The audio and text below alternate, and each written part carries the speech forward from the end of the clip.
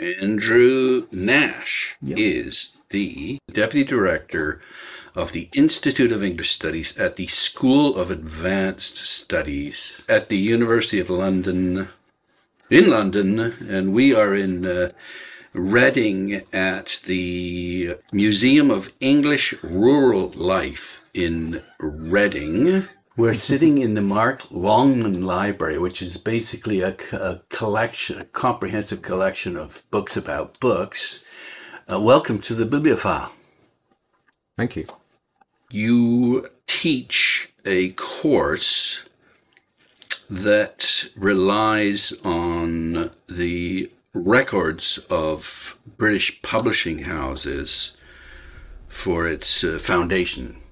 That's right. The course is called Using Publishers' Archives, and it's part of the London Rare Book School, which is run by the Institute of English Studies, which I am director of.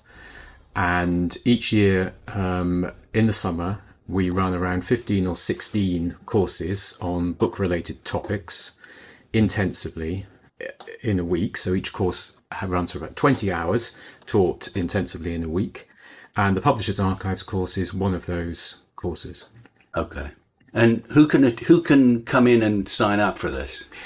Anybody. The entry requirement is we normally expect students to have an undergraduate degree or to have relevant professional experience. What happens if you're just a book lover and a book collector? You don't get in? Yes, you can do. Yeah. The reason why we stipulate an undergraduate degree is because the courses are deliberately pitched at master's level.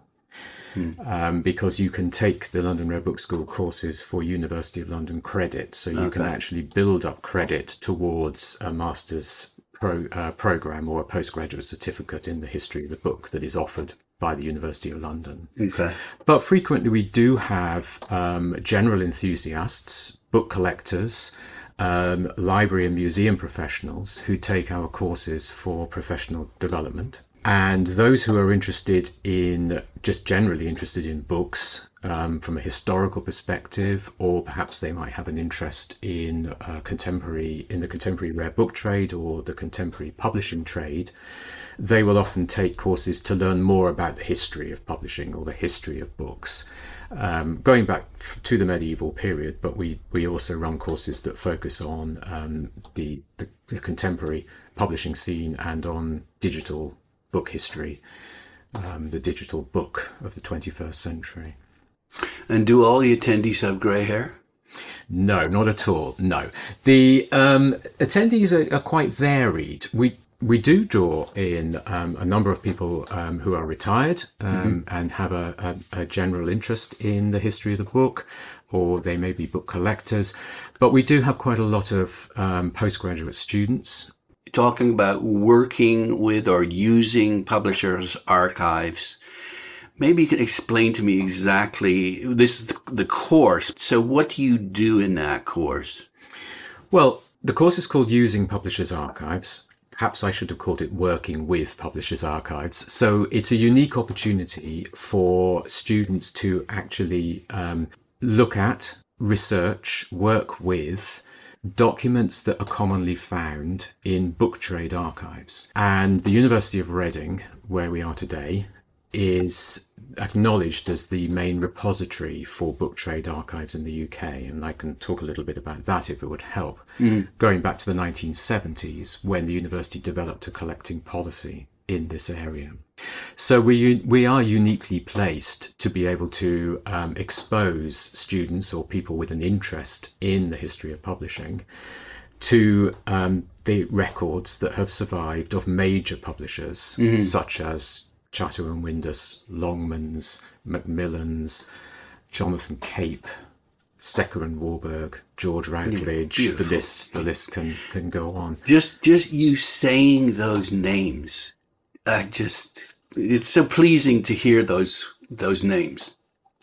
Yes, and I think it's a characteristic of publishers. They tend to have exotic sounding names. Yes. The Heinemann portions of the historical Heinemann archive are also here. Yeah.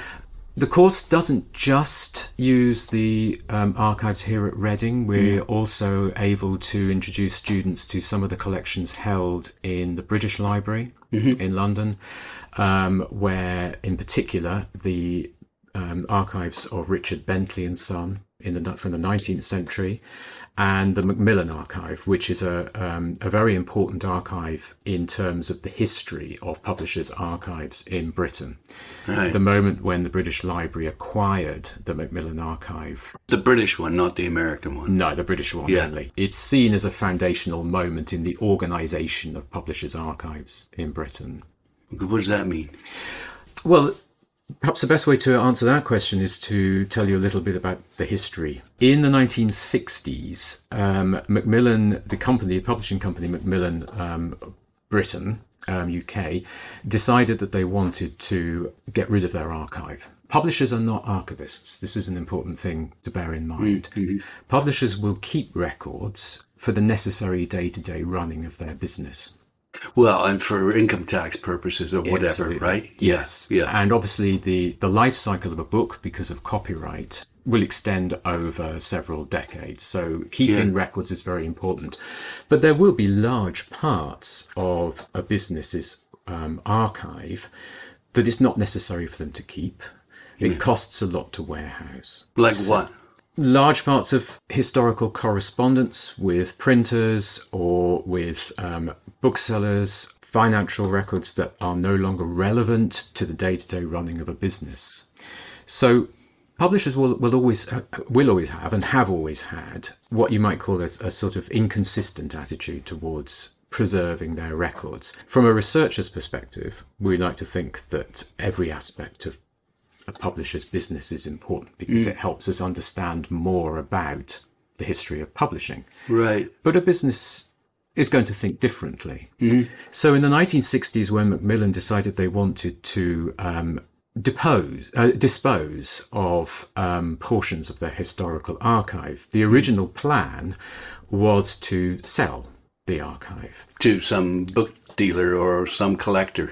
Indeed, yes. Right. And at the time, and this has become even more likely, the chances are that it would find its way over the Atlantic and be picked up by a US institution. Yeah. And to cut a long story short, what actually happened was that the archive was sorted by Simon Knowles Smith into material that would be kept and deposited in the British Museum Library, as it then was, material that would be sold on the open market, and material that would be got rid of what was known as the residue. And what actually happened was that what was deemed to be the most important material ended up at the British Museum Library. What did he deem most important? It tended to be the correspondence with major authors in the Macmillan Archive. Yeah. And the Macmillan Archive obviously has extensive correspondence with major literary authors such as W.B. Yeats, Thomas Hardy, and many others, and a lot of important non-fictional authors of the 19th century. What was known as the residual parts of the archive actually ended up here at the University of Reading.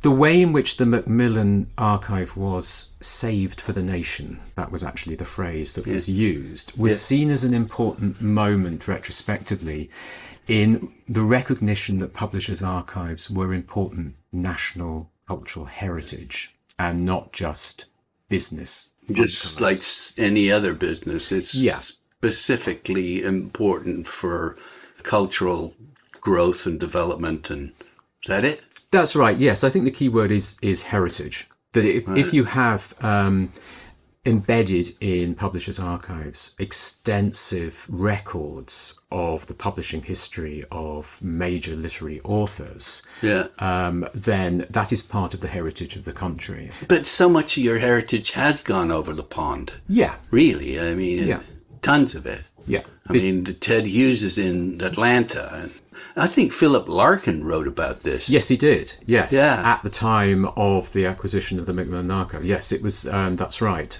And you're always going to get that collision between cultural imperatives and commercial imperatives. Yeah. and different publishers will have different attitudes towards this. The most famous recent example is the acquisition of the John Murray archive by the National Library of Scotland.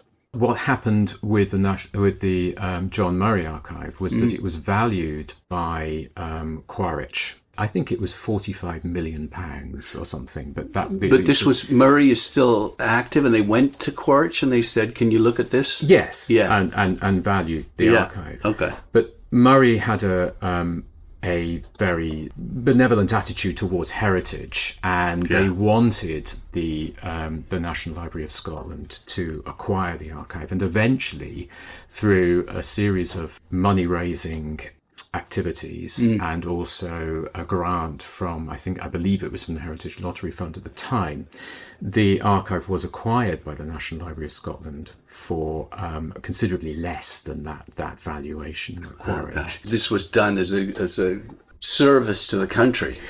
Yes, absolutely. And it wasn't the case that the money went and lined the pockets of the Murray family, because it was actually fed back into a series of educational initiatives around the archive, so that the archive was made accessible to the public. Right.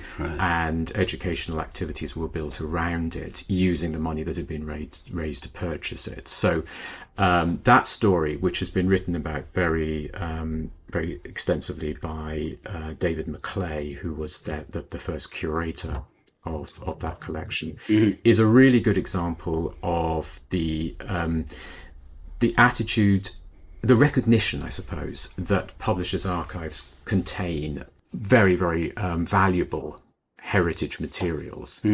So why is it so valuable then? Drill down on that for me. Well, I suppose you might say that publishers' archives have more than one kind of value. They have a commercial value, because they might contain considerable amounts of papers relating to major literary figures. In the case of the John Murray archive, Byron, Jane Austen, many others, Darwin. But there's also that sense of cultural value. Jane Austen is on the £10 note. So there is an indicator of the way in which an author is perceived as part of national cultural heritage. So a business archive, a book trade archive, can contain these elements of cultural heritage, and you're always going to get that kind of collision between the cultural and the commercial, business and heritage. Right, okay. So tell me what you do with the material that's here then. Like, what you bring your students in, and like, what do they actually look at, and what do you tell them? Okay, well, the course is designed to do several things. It introduces students to the varied nature of publishers' archives, because publishers' archives, because they are business archives, and indeed book trade archives generally, are not collected. They don't take the form of other kinds of archives, such as the archive of an author, which might generally contain almost exclusively correspondence of that author, or perhaps manuscripts of that author. So on the one hand, the course is designed to raise awareness of the unusual nature of publishers' archives. So I'm particularly keen to introduce students to the different kinds of material that you might find in a publisher's archives, why that material has survived and why other material might have been lost. What do you find in the publisher's archives then? Like, what do you find? Typically, you will find correspondence between a publisher and its authors, correspondence between a publisher and other agents in the book trade, so correspondence with printers, correspondence with booksellers, correspondence with publishers' representatives or travellers. The archive here, the George Routledge archive here, has got some wonderful files from the 1930s of correspondence between the sales manager at George Routledge and the publisher's travellers. They had one traveller for the north of England and Scotland. They had one traveller for the south of England. They had one traveller for London. And you can get a very interesting insight into the way that books were distributed, the relationship between the bookseller and the publisher through this travelling salesman who would take inspection copies, dust wrappers, and try and get advance orders. Dummies. So the correspondence can be really very varied. Now, a lot of people who use publishers' archives are interested in the publishing history of individual authors, so they tend to dive in and look for letters from Thomas Hardy to Macmillan or whatever it might be. That's the kind of point of entry. That tends to be. Yeah. What I'm trying to do on my course is to show that if you want to understand the history of publishing, you've got to look at the larger picture. So that just diving in to look at the author-publisher relationship in the Routledge archive is only going to tell you so much. If you were to look at the correspondence between the sales manager and the publisher's traveller, you get a sense of what booksellers were thinking about this book that was about to be published by this famous author or whatever it might be, and how that book actually made its journey. And why is that important? I believe it's important because it helps us to draw up the links in the chain in which books are disseminated.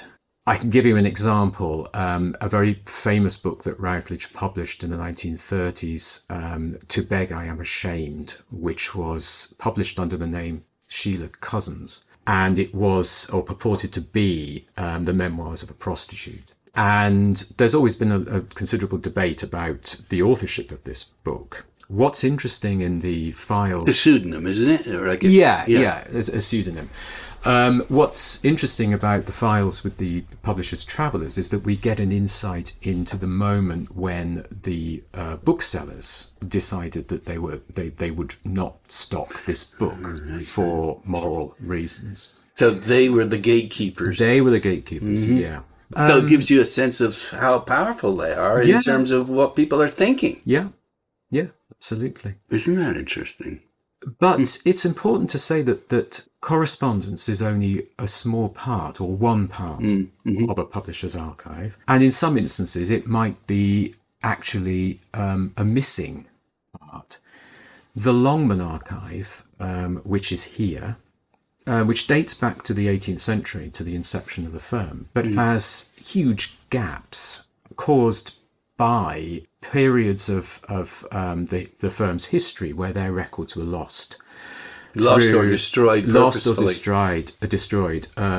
In their particular instance, through fire, through enemy action in the Second World War, when Paternoster Row, as you don't know, was flattened one night, and considerable amount of the records of publishers were destroyed. And books themselves. And books themselves, the stock. Yes, particularly with Simpkin Marshall, the leading wholesaler. So the Longman archive, actually, its richness lies not in its correspondence, at least certainly for the 18th and 19th century part of it. The post-war part is very rich in correspondence. But in the older part, the richness lies in its financial records. And the financial records are another part of publishers' archives that I concentrate on in this course.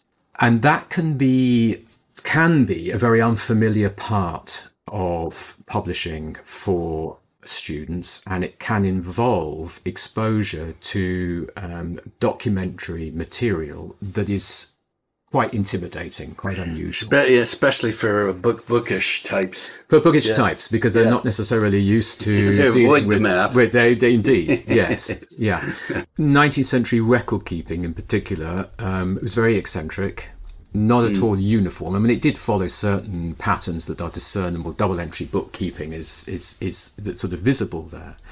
But it's the nature of the history of publishing that the contractual arrangements between authors and publishers would vary from book to book. And so different arrangements would require different kinds of bookkeeping, because publishers needed to record some kind of information for one book, and they didn't need to record the same information for another book. If they paid in advance, for example. Yes. If an author was being remunerated on a half-profit system, the publisher needed to record all of the costs of production and all the sales in order to be able to determine what portion of profit would be paid over to the author. But if they the author would want to have a look at that too, obviously, theoretically, for proof of what they should be paid. Yeah. Even though it's the publisher that's doing the recording. Yeah.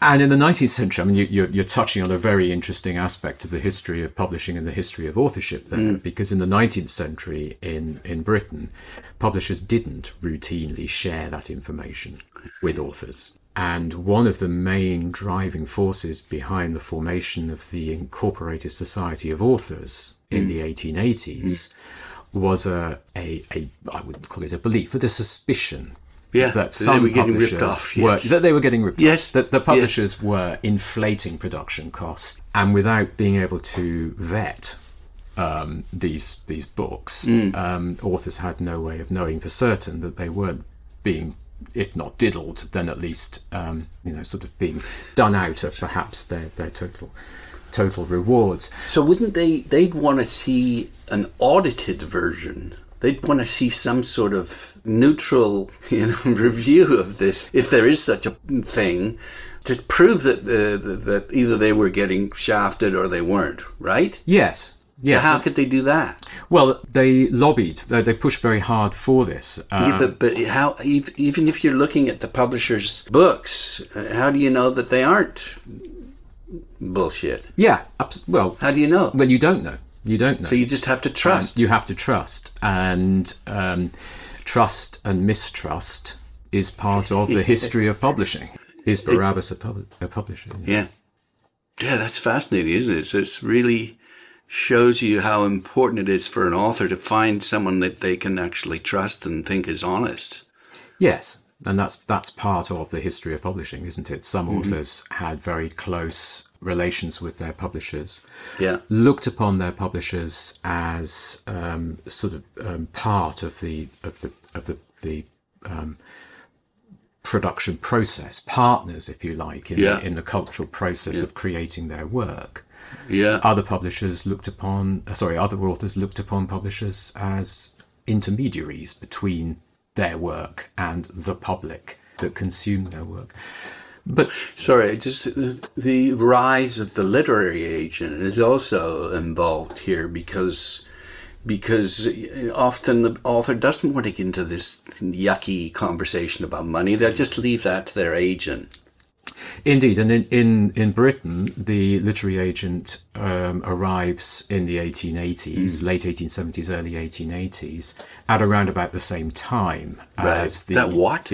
Yes, A.P. Watt is the big one, acknowledged as the first professional. He comes into business, or he starts his business just before the Incorporated Society of Authors comes into being. So in the 1880s you have these various moments which is seen very much as part of the increasing professionalization of authorship. And the literary agent emerges in part because literary property has become so varied and so diverse. The different rights that could be associated with a literary work, serial rights, volume rights, overseas rights, colonial rights, and translation rights.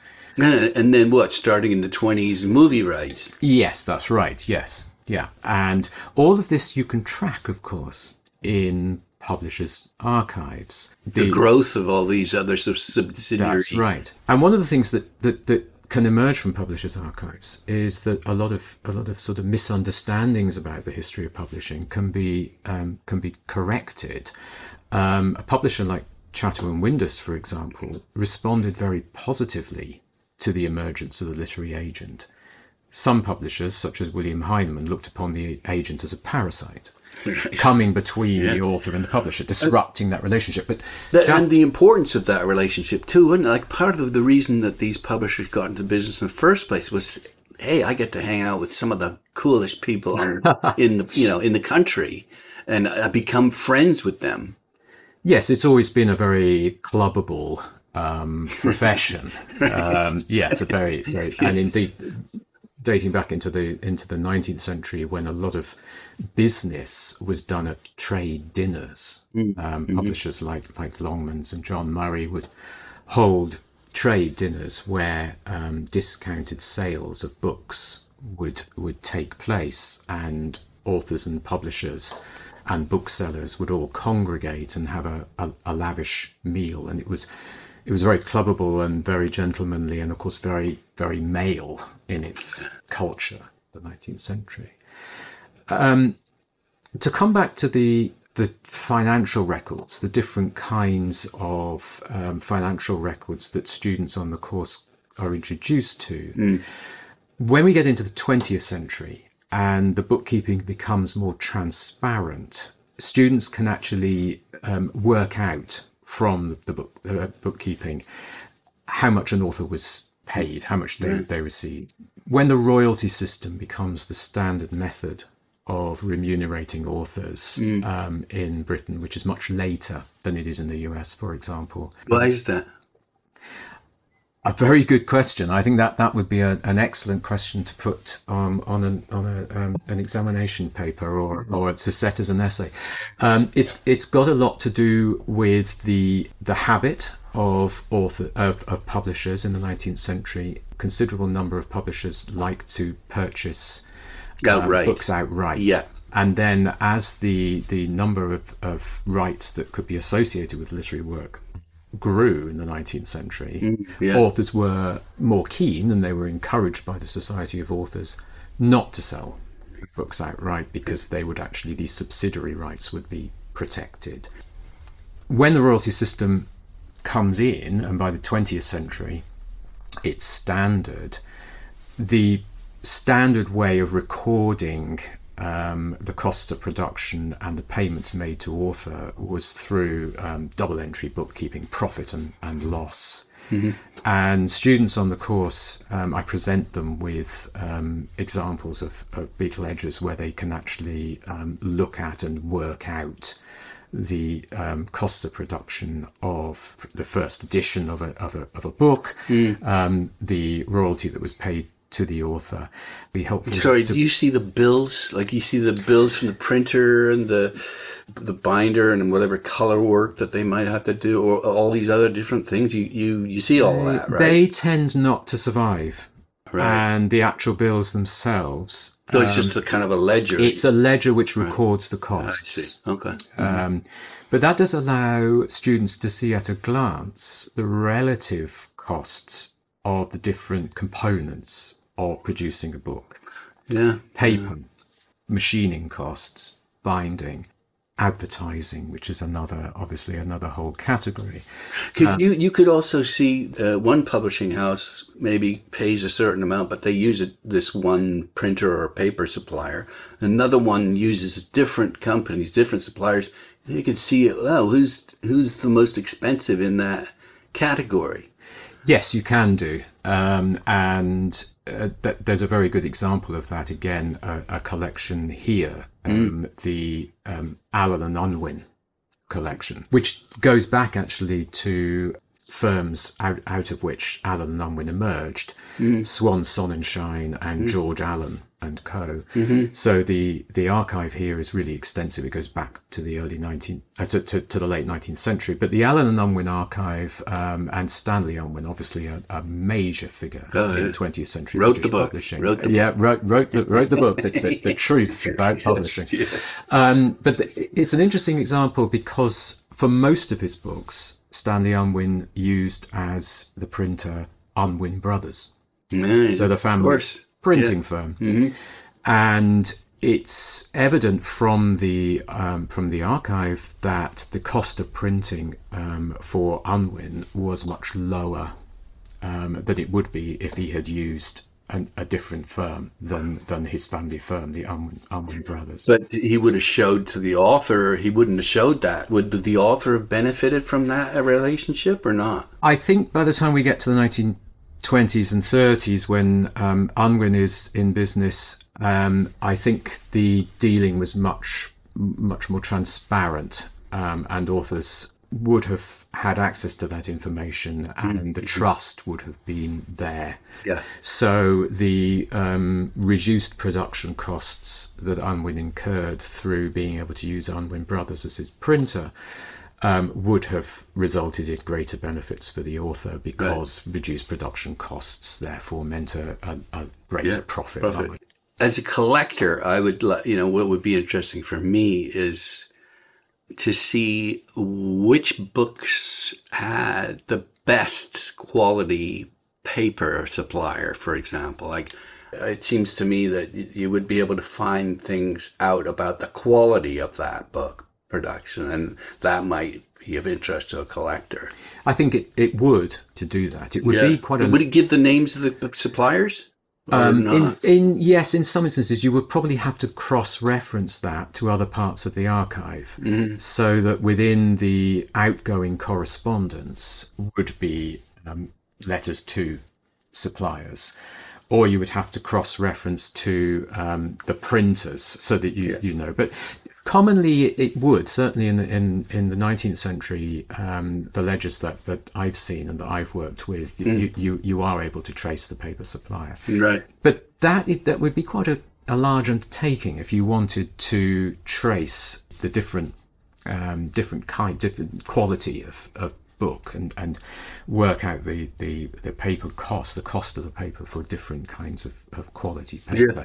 You would have to do quite an extensive piece of research, but that is certainly what an archive, publisher's archives, can allow you to do.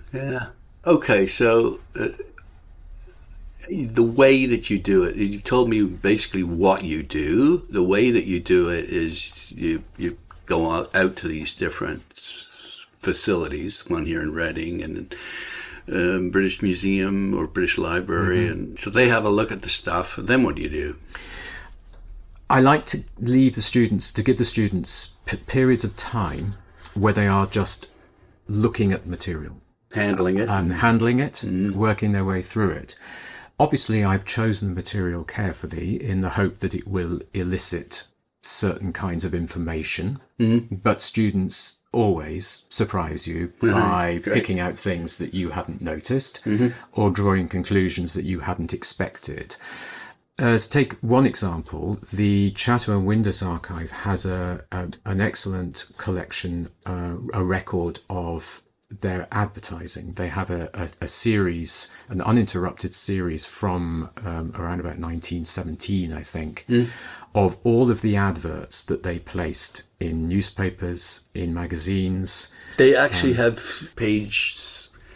What are they called? Anyway, there's a name for that when you get the ad back, just to prove that you did your ad appeared in the. I think that's probably what it is. That's what they've got. Yes, they've done, and they're pasted into a letter book or a ledger book, so that you can actually work your way through and trace. You can see the ads, and you can also see the cost of the ad, and that's one of the most fascinating things. So each advertisement above it has got, usually in red ink, it's wonderful, a recorded cost of placing that advertisement. What I do is I usually make the students work in pairs. I give them a book, and I say, right, I want you to trace all of the adverts of this particular book over a 1 year period, or whatever it might be, and just draw out anything that you find interesting. And they tend to focus on the presentation, the use of quotes from reviews, the style. Famously, in the 1930s, Victor Gollancz has used a very aggressive form of advertising. With, do you use color like purple and yellow, or tended to be black and white? But Gollancz was an innovator in terms of type design and that way of arresting the eye. Chatto and Windus was much more sober, tended to rely more on words rather than visual display. But it's still very interesting for students to see when a work is evidently become a success, then there's a lot more adverts. You mean, there is proof that the more you advertise, the more you sell. Is that what you're saying? No, I think the proof is the other way around. The more you sell, the more you advertise. So you've got a hit. You realize you've got a hit, so you push it. You push it, yes. Right. And that is actually what Stanley Unwin says in The Truth About Publishing. It's what other publishers of the 20s and 30s say is the nature of advertising. And it's borne out by these advertisements. So a work like Aldous Huxley's Brave New World, for example, which is one of the examples that I give the students to look at. Sparse advertisements, and then all of a sudden advertisements on their own. So that initially his Brave New World might appear as part of a group of newly published titles. 1932. And then all of a sudden it's being advertised on its own, sometimes without nothing more than just the title. Well, they should use the cover because it's brilliant. Yes, a wonderful cover. Brilliant. Yes. So to go back to what would actually happen in the classroom, students would have half an hour or so looking at these advertisements and drawing out anything that takes their interest. They are struck when if they don't immediately look at the cost of these advertisements, and I direct them to look at them, they are struck by the amount of money that was expended on advertising by publishers, and that has always been the case. Like what, 10% of the production Pretty much, value? yes. I mean, you're putting me on the spot to come up with something there. I would say at least that. It's funny, though. You hear publishers talking about the fact that advertising is a waste of money. You hear that often. Yeah. But it's not? Is that what you're saying?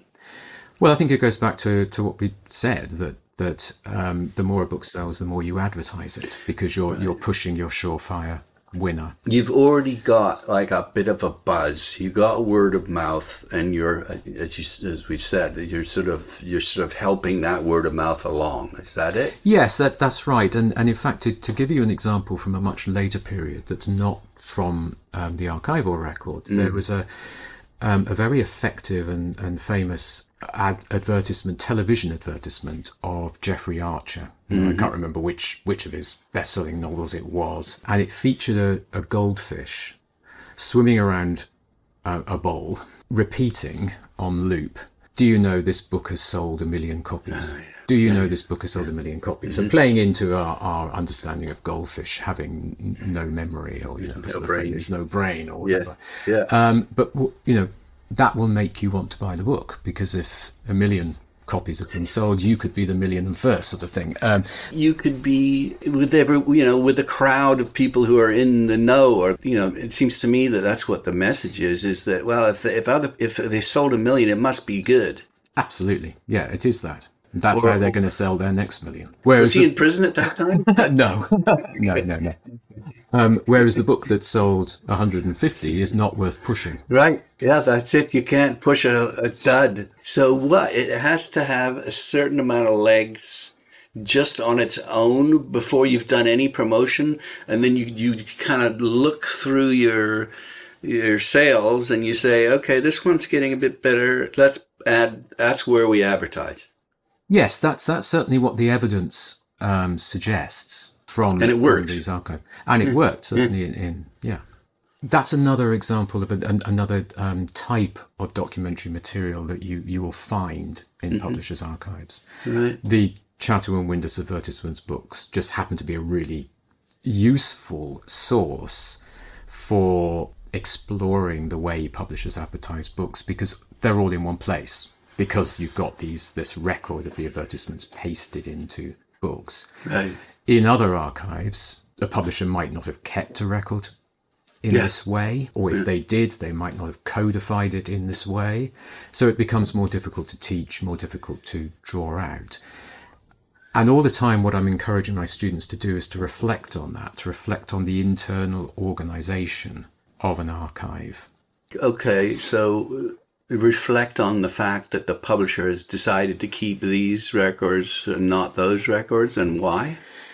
Yes, but also to organize the records in that way. And to give you another example, we spend the final 2 sessions on the course looking at the archive of Gerald Duckworth, a publisher set up, as you know, in the late 19th century, running through various sort of different forms really in the 20th century. And that archive is housed in Senate House Library, which is the library of the University of London.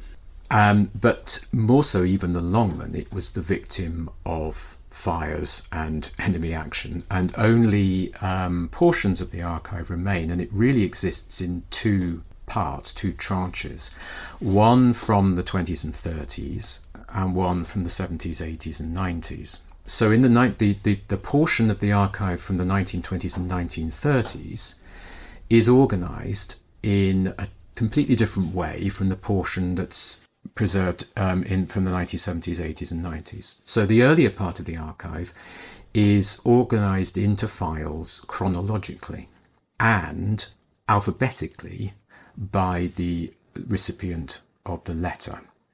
Right. So you would have, say, for 1931 A, January to March. So all of the correspondence beginning with A in one file from January to March 1931. A to Z. Yeah.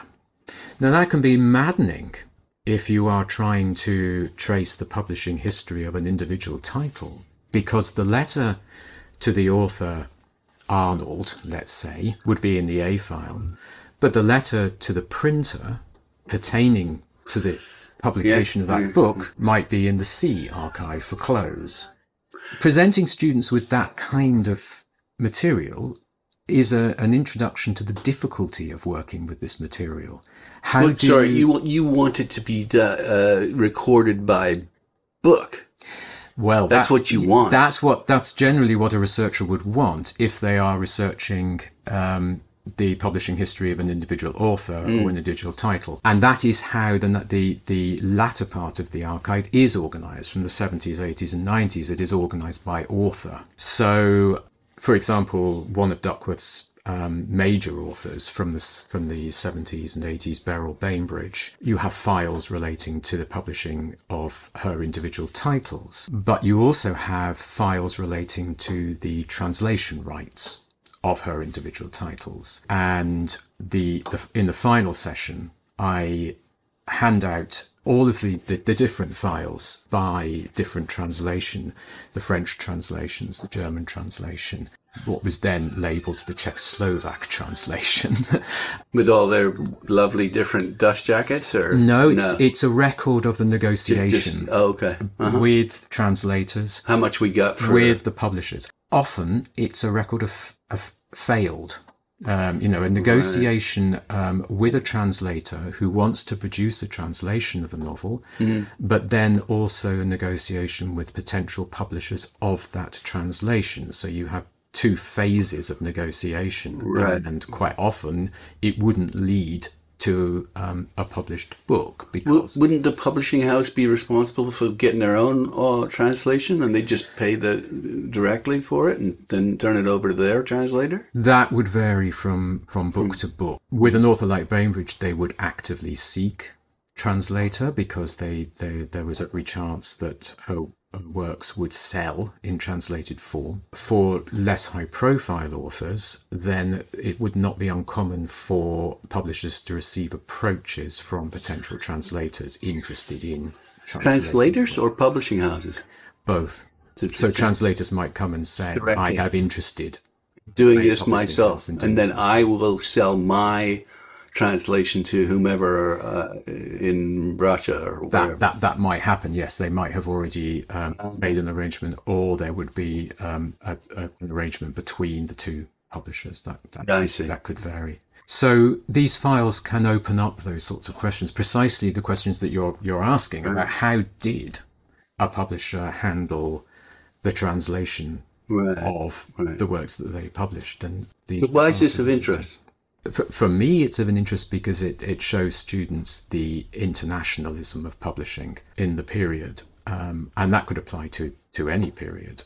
It's also, I think, it's quite interesting to show students records of failed attempts to get publishing projects off the ground. Just looking at the relative size of the files, as you might imagine, translation into French and German, great big fat files, translation into Slavic languages generally quite slim files, but that's profit motive too. Yeah, oh, absolutely. But it does help students understand the nature of a publishing business in whatever period you're looking at, to be able to look beyond the author-publisher correspondence, to Yeah. look at other Yeah. aspects of the circulation and distribution of books. And generation of revenue. Absolutely. Okay, why does this matter generally?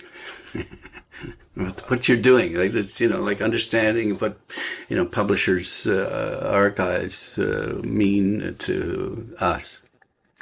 Well, I think that it'll matter generally, or mean things to different people. My own background is in English literature, the study of English literature. And I became very interested in understanding how books came to be in the form in which they appeared in my hand when I was reading them. So looking at the material conditions of composition, production and reception, for me, enriched my knowledge and understanding of a book as it appeared, sort of knowing how that book came into being. Certainly as a teacher of English literature in universities, it always struck me that there was a tendency for students to be completely oblivious about the way in which their copy of Oliver Twist, for example, in whatever edition they were using, ignorant or innocent about how it came to be in the form in which it appeared to them in the copy that they were using. And that's what led me to take an interest in publishing history. But other people, perhaps with an interest in economic history or business history, are interested in publishers and publishers' records as part of understanding the changing nature of business and economics in whatever historical period they're looking at. Still doesn't tell me why it's important. Why should anyone study this? Well, what you're effectively asking is, why is the study of history important? Why is the study of the humanities important? So, carriers of information, carriers of culture, they are an experience that most people can relate to. Before we arrived in this building today, you told me that you had looked at an exhibition of ladybird books that is on display here at the Museum of English Rural Life, and we both commented that we were brought up on ladybird books. That's a personal element, a personal engagement. If I think of an aspect of my childhood, it involves an engagement with books, and it involves an engagement with a particular publishing phenomenon. And an appearance. A visual, a tactile relationship with books, a visual response to books. And surely the study of books, therefore, is the study of culture. It's a study of social history. Studying books and studying publishing, you have to draw on so many different kinds of history. You have to draw on social history, cultural history, economic history. History of the imagination. History. Yeah, right. History of the imagination, literary history, or the history of aesthetics. You have to be skilled in understanding economics, history, literature, language. It's very easy to think that the history of the book is everything. I think the study of the book and the study of publishing is a way of studying history. Darnton's early work, it's just fascinating how he traces the smuggling of books in from outside of France. Yes, and of course there have been various rewritings of Darnton's communications circuit. Yes, various people have applied it, because Darnton was very upfront about the fact that he was a historian of the Enlightenment. His diagram pertained particularly to the Enlightenment. There's a very interesting essay by Claire Squires and Padmini Ray Murray on redesigning the communications circuit for the digital book and for 21st century publishing. And they do some very imaginative things about the different relations between authors and publishers, publishers and booksellers, authors and readers, and how it's changed. Publishers' archives, I think, can help open up Darnton's communications circuit in a very interesting way, because you can take a discrete, admittedly vast and inchoate collection of material, and you can see the links between authors and publishers, agents and publishers, publishers and booksellers, The relationship. the Yes. relationships Yeah. at any Yeah. one period Yeah. of time.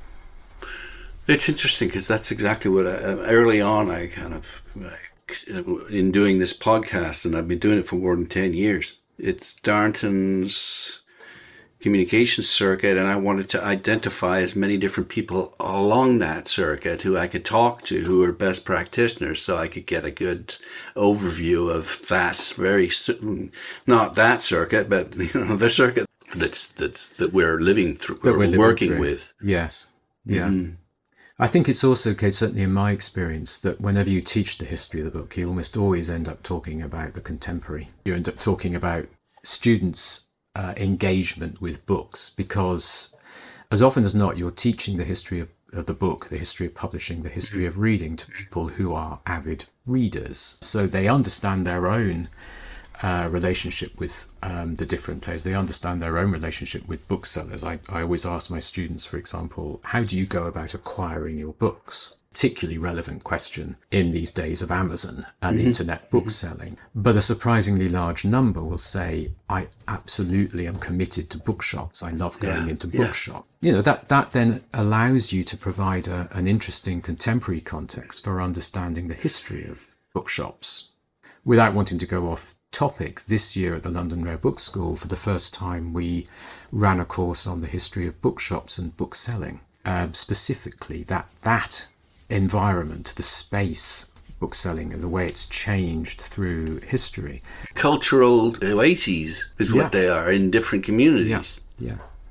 And understanding the historical dimension of that can really illuminate the contemporary. And help the contemporary to survive. Yes, indeed. So to come back to Darnton's communication circuit, one body of material we haven't spoken about yet that I'm always interested in introducing students to are, there's two kinds of material, and I group them together in a session called The Receipt of Manuscripts. And we look at examples from the Allen Unwin archive of readers' reports. And we also look at an example, a body of material from the Chatto and Windus archive of their manuscript entry books.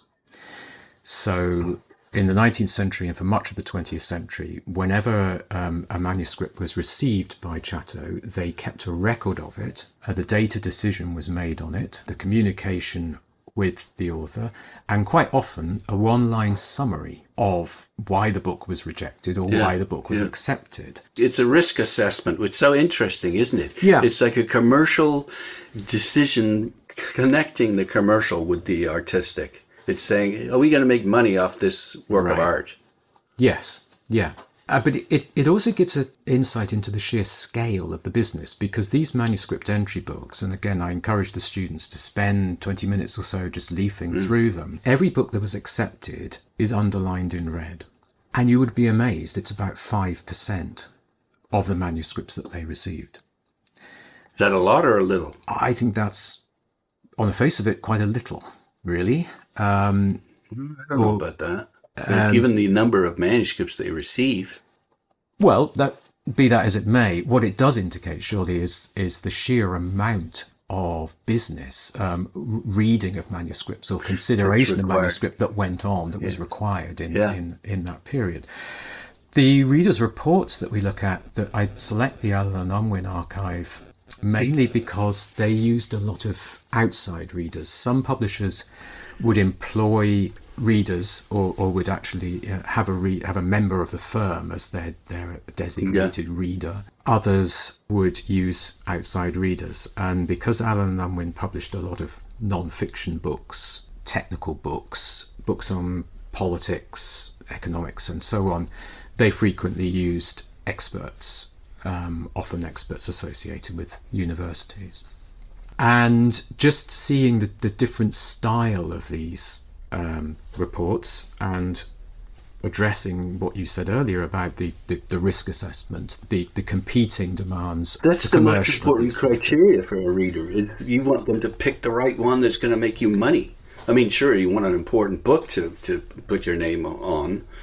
Yeah. But are we going to make money at this or not? So it wouldn't matter if they're an expert in a certain field. You want someone who's got a feel for if this is going to make For what money will or sell. not. Yes, for Yeah. what will sell.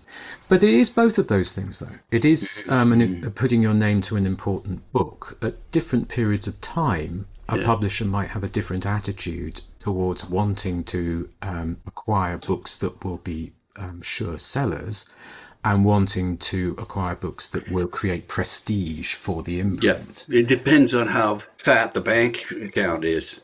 Yes, and that again is something that can jump out at students when they perhaps encounter a book that receives a really negative report and yet was still published, Yeah. or conversely, a book that receives a very positive report and wasn't published. This is so interesting, isn't it? It's like if you look at the bank account, that'll tell you a lot. Is how much they got in the bank, and then as you say, it's like, okay, well, we can afford to do this great book, whereas 2 years ago it may not have been published by that company. That's right. Yes, and in fact, of course, an important part of some publishers' archives are those financial records that are unrelated to the book publishing business. And these are parts of archives that are not routinely consulted by researchers, and I don't use them on this course, although perhaps I should. Again, Allen and Unwin, an excellent example of this, and here I must credit a graduate student of mine who's working on the financial history of the Allen and Unwin firm. And one of the things she detected was that the financial survival of the firm up until about the 1950s, when it had its first bestseller, The Kon-Tiki Expedition, came about not through the sales of books, but it came about through its property dealings. And Stanley Unwin's nous in acquiring various properties in his own name and investing that into the company. So the company was pretty much kept afloat by non-book publishing related income, which was then, supported a book publishing operation. So I think it is important to remember that publishers are not just, from a financial perspective and a commercial perspective, not necessarily only interested in books. You have to have a certain amount of money to risk to be in the business. It's the gentleman's business. It's perhaps a business of the wealthy up to a certain date. Would you say that's accurate? I think I don't know. I think it varies. Right. Yeah, I would be cautious in putting an opinion on that myself. But Yeah. I do know that in the 19th century, it was the amount of capital required wasn't as great as it was to become in the 20th century. Okay. And there are complicated reasons for that, which is partly to do with the way in which businesses operated. They sort of operated actually largely as undercapitalized businesses, and they were dependent upon each other really for sustaining a financial viability. They didn't have to pay the big advances. No. Often the author shouldered some of the costs. Yes. Yeah. Just before we close, I'm thinking of Alan Unwin. I'm thinking of The Hobbit. Any need to look at that at all? Not on the course, No. but again, actually, The Hobbit is a really good example, or Tolkien generally is a good example of another part of another kind of material that you commonly find in publishers' archives, which is records of illustrations and dust jackets. Alan Unwin has some interesting material on this. The Hogarth Press, which is also housed here at the University of Reading. Does that go right back to Virginia Woolf? Yes. Table? Yes. Kitchen Yes. table? Does. Yeah. That's great. And so and they have a lot of the surviving illustrations, the original designs for the illustrations. Also, that's true of Chatto and Windus as well. So you can there's a real sort of visual element of the archives. So again, if I had 2 weeks for this course rather than 1 week, then an exploration of the history of book illustration through the records that remain in publishers' archives would be a very fruitful session. Well, this has been so fruitful. I've just really enjoyed talking with you. Thank you Andrew Nash. Now, how can people sign up for the course? Well, the London Rare Book School next year will run in the final 2 weeks of June. Okay. And we will be finalising the list of courses around about September, October, and we open for business in November. November of 23. November now. of 23 Yeah, okay. for the courses that will run in June 2024. And the Using Publishers Archives course will run alongside, I think, probably around 11 other courses addressing different aspects of the book. It will include courses on bookbinding, on illumination in medieval manuscripts, a course on the modern rare book trade, a course on a history of book collecting, and many others. Wonderful. And do you have an address off the top of your head, an email or a website, or they just Google? If you Google London Rare Book School, you'll find us. Very You'll good. find your way to the Institute of English Studies website, where you'll be able to get all the information. Fantastic. Thanks again for your time. Thank you.